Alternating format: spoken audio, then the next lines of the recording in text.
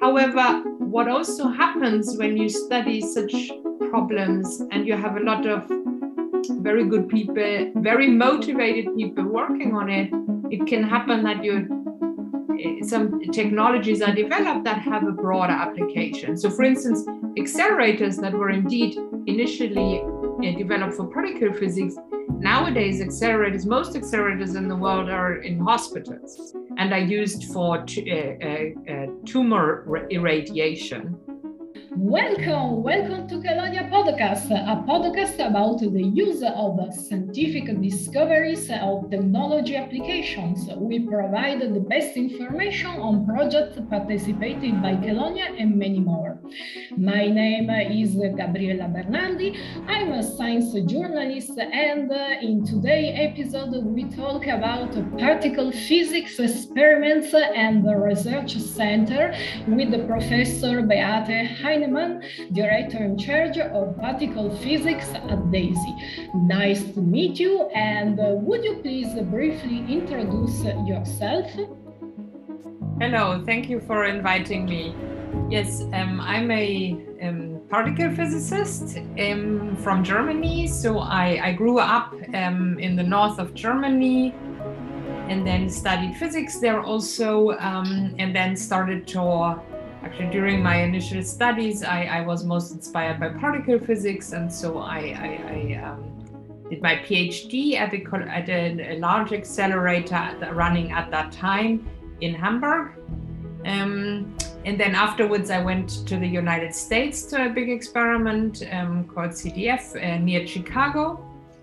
And then afterwards, actually, I started in 2007. I started to work at the Large Hadron Collider near Geneva at CERN, where I basically am still conducting my research now, in fact, and where I had several roles. I mean, so getting the experiment to work and then also managing it at a later stage. And then for all that time, I worked in the United States also a lot, and now I am back in Germany since 2016 at a research center where I in fact did my PhD early on, so it's called DESY, and now I just got promoted basically to director for particle physics. Good. How did you first become interested in physics, or what or who inspired you? I would say that I already as a kid, I mean, I liked to build things with Lego, I suppose, and I actually, and in school, I really liked to calculate things. I really enjoyed math more than anything, really. And but later, then, yeah, I mean, I think it was mostly the mathematical aspects, that the rigor that you could actually calculate what would happen if you know, some ball was thrown or whatever, all of these initial mechanics problems. I just enjoyed actually solving problems. So it wasn't really so much the big questions about the universe at that time, but rather just the joy of actually solving problems, solving equations and so on. But then I decided to study physics at some point. And during my studies of physics, only then I realized actually how much is not known. I mean, when you are in school and you learn physics, they don't really tell you how much is unknown, because all you do is solve problems that hundreds of thousands of people have solved before, like what happens if a ball you throw and how far it goes when you throw it with some velocity or whatever. But so I remember the first time I saw a problem that was intrinsically unsolvable, which is the double pendulum, where you attach two pendula on each other, and that's a chaotic system, so you cannot actually calculate exactly where it will end up. That fascinated me, in fact.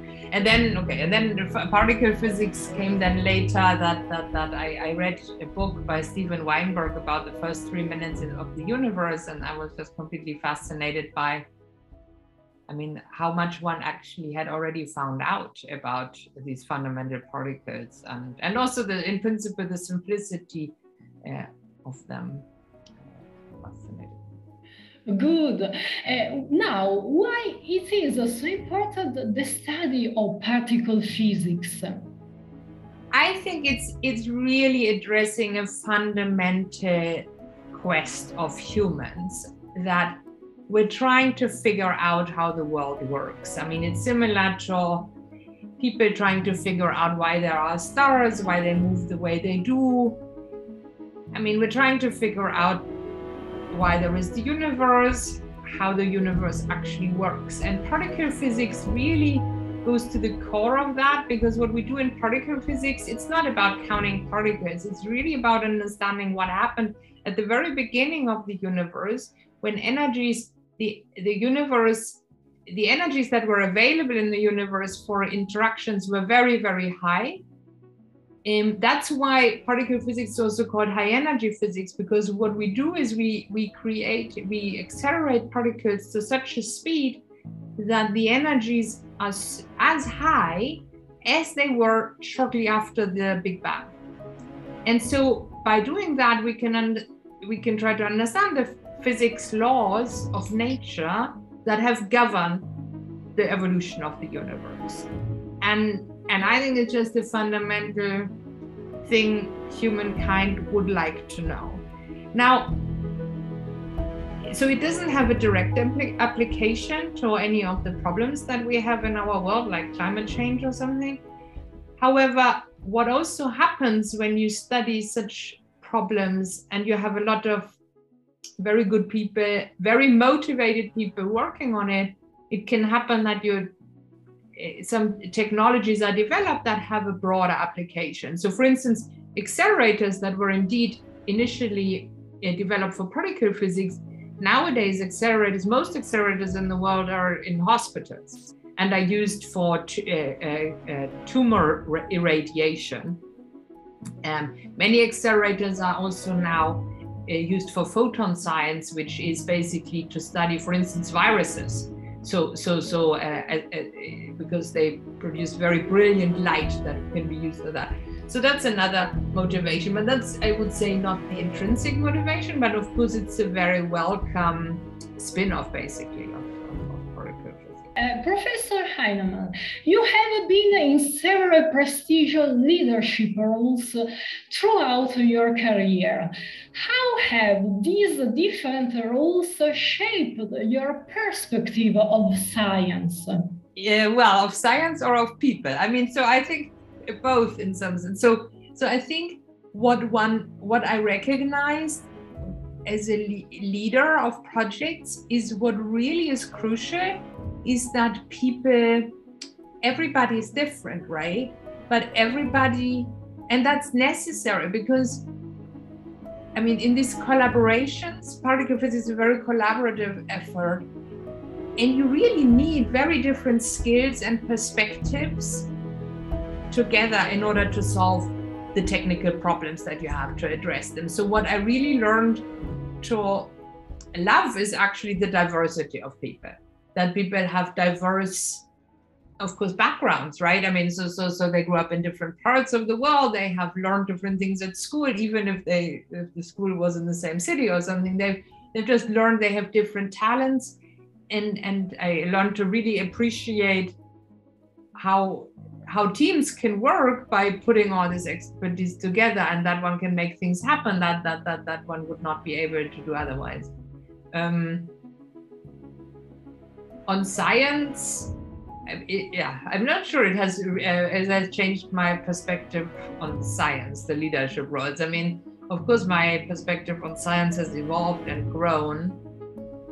I mean, I must say, I find it very, I get somewhat emotional when people, really huge teams come together and solve problems that are like 50 or 100 years old, as was the case with the Higgs boson, where I was fortunate enough to be a part of, but also was true with gravitational wave, which was basically a 100-year-old quest that was solved by thousands of people working over decades in time, right? So that's amazing. But it's also with the vaccines now, that's not 100 years, it's 20 years of fundamental research, and then then the pandemic hits, and there are scientists who actually then manage to build a vaccine. I mean, so that, yeah. So I guess these leadership roles in some sense have given me that perspective. Now we are curious. What excites you most about your job? I think, so in my job now, in the one that I'm taking on, I think there is a huge potential. So we really have very, very talented and very strong people. And what motivates me is I think that we get the most out of everybody to develop new ideas. I mean, I think that one of the most important things is, of course, to foster innovation, creativity, and I very much thrive to do that. And I think there's a huge potential because we have really many good, old, and young, excellent people, and so yeah. So that's what I think. I also am motivated to see to which extent also the expertise we have can help solve some of these big problems that we have in the world right now, related, for instance, to sustainability or also social justice.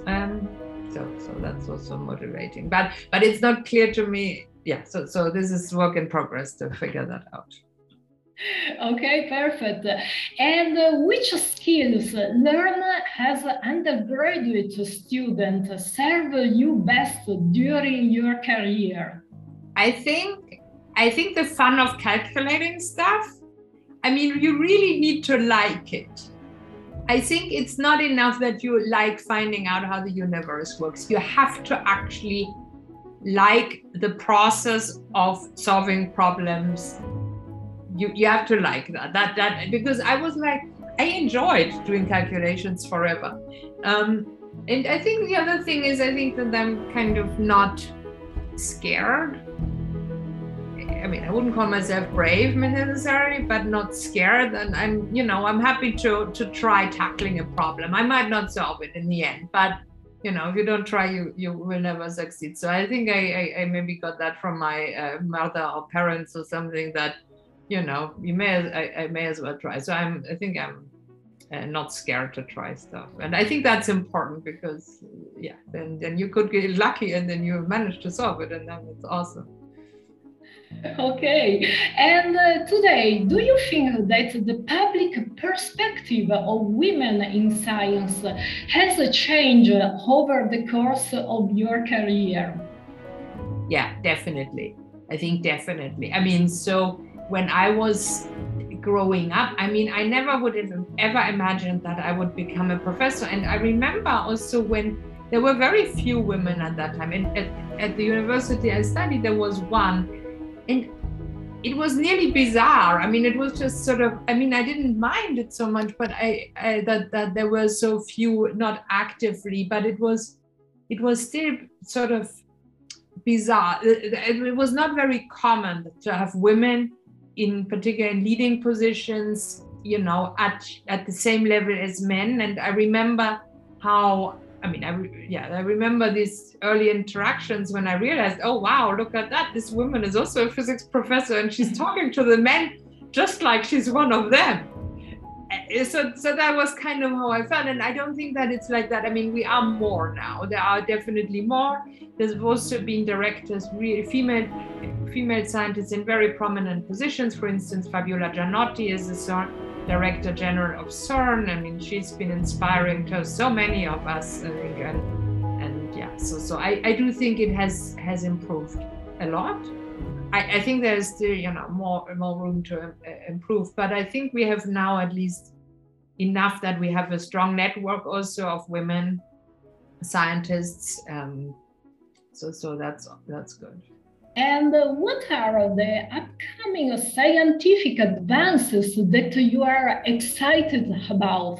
Well, so it is difficult to know what the scientific advances are. So so the technical advances one can always predict, but science advancement in some sense is unpredictable because we don't really know what nature has in stock for us. So normally, so I can wish for advances. I mean, so there are some puzzles that I would really like to understand. I would like to understand why there's more matter than antimatter in the universe. We don't understand that. I would love that we figure something out about that. Also dark matter, what is dark matter? I would love to figure that to be figured out, but nobody can predict when this will be known, because this is not, so there are many experiments going on that have a potential to shed light on these questions. But since we don't know what the solution is, we don't know which experiment will succeed or if any of them. So I'm actually quite honest, I'm quite happy about any scientific advance that tells me a little more about the universe. This is what is in for the long haul here. I mean, so if any of the fundamental problems we know there is in our picture of the universe, if any of them gets a little bit more clear, I'd be already quite thrilled. Okay, Professor, now we are at the end of the podcast, and the last question is, if you could go back or forward in time, what would you like to know or discover? Well, okay, if I could go forward in time, I don't know to which year I have to go, but I really, more than anything, I would like to know why the electrons has a heavy brother. so there's 3 copies of electron, one of which we call electron, and there's 2 more which are just heavier versions of it, and there doesn't seem to be any good reason for that whatsoever, and the same is true on the quarks, doesn't matter. But so that is what I would like to know most. Already when I was a student, I spent hours and hours in my room trying to figure out some pattern on why, because it's not even regular, at least not that it seems chaotic somehow how the values of certain parameters are picked, and that's what I would like to know, but I don't know which year I have to go to. Okay, fantastic. Thank you so much, Professor Heinemann, for joining us today at this podcast, and thanks our listeners. If you have any question about today's show, you can get in touch on Chelonia Twitter, and feel free to subscribe Chelonia.Smith website and be part of the community. In the meantime, stay tuned for our next interview. Bye-bye. Bye.